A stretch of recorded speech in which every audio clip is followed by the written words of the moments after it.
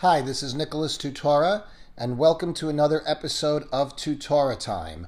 On our show, we discuss the political issues of the day and how they are affecting our nation, our society, and the world. Thanks for joining us.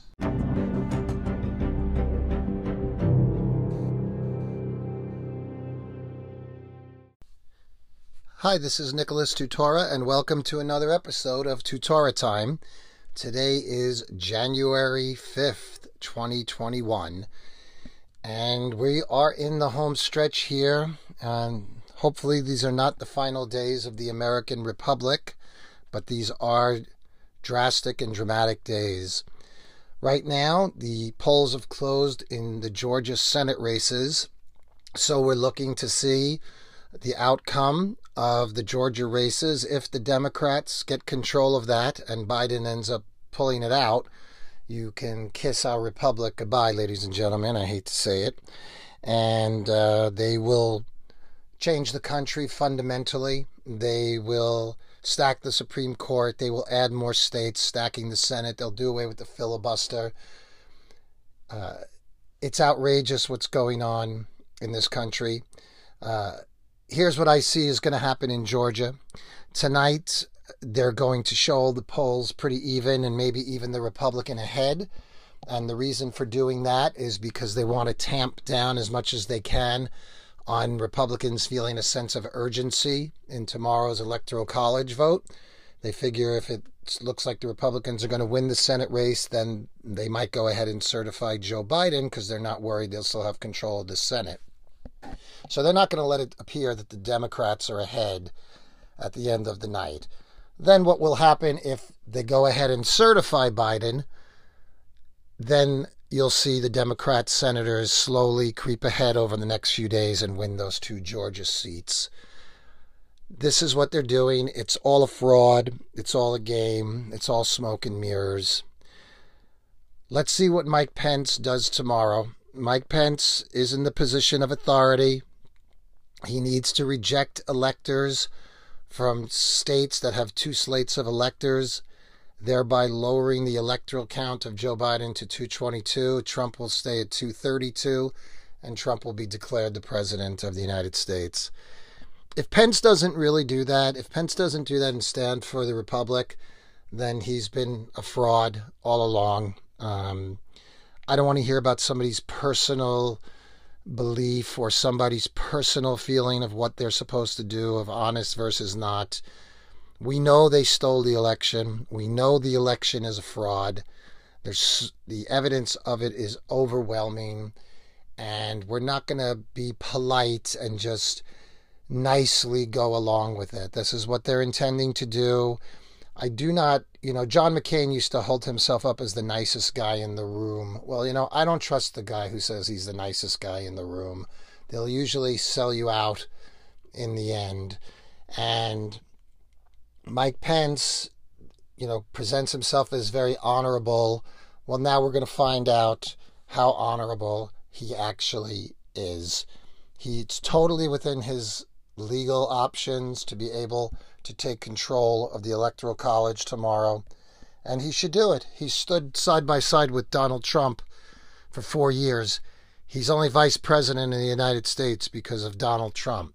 You'd think he would have some loyalty to the Constitution and to the president. And, if the president was practicing the chicanery that the left is, I wouldn't be supporting that. I wouldn't be supporting Trump having massive ballot dumps after the polls have closed, rigging Dominion voting machines, changing the absentee ballot laws. I wouldn't support him in that. The entire COVID thing was simply, the COVID response was simply a way of forcing massive mail-in early ballots in order to steal the election. And this is what they've done. There's a million people in the street in D.C., and they're just mocking them. They're ridiculing them. They call us every name under the book. We don't know. How could you look in the streets and see the millions of people out there and disparage these people? Yesterday in the first session in the new Congress here, they're setting up the rules for the new Congress, and they eliminated terms like father, mother, brother, sister, daughter, son. So they want you not to be able to use those words in Congress. They want to obliterate the family, even the concept of family. They eventually are going to say your child is not really your child. Your child belongs to the state, and the state will do whatever they want with them. And we're watching this all unfold. It's funny. The Democrats, they're so measly, and what that rule that they have about not using terms mother, father, husband, man, woman, these things, it's really disgusting. But on another level, it points to the Democrats perfectly, not the Republicans, but the Democrats are 100% right about themselves. Those men in Congress, like Greg Stanton from my district, they're not men. They shouldn't be using the term men.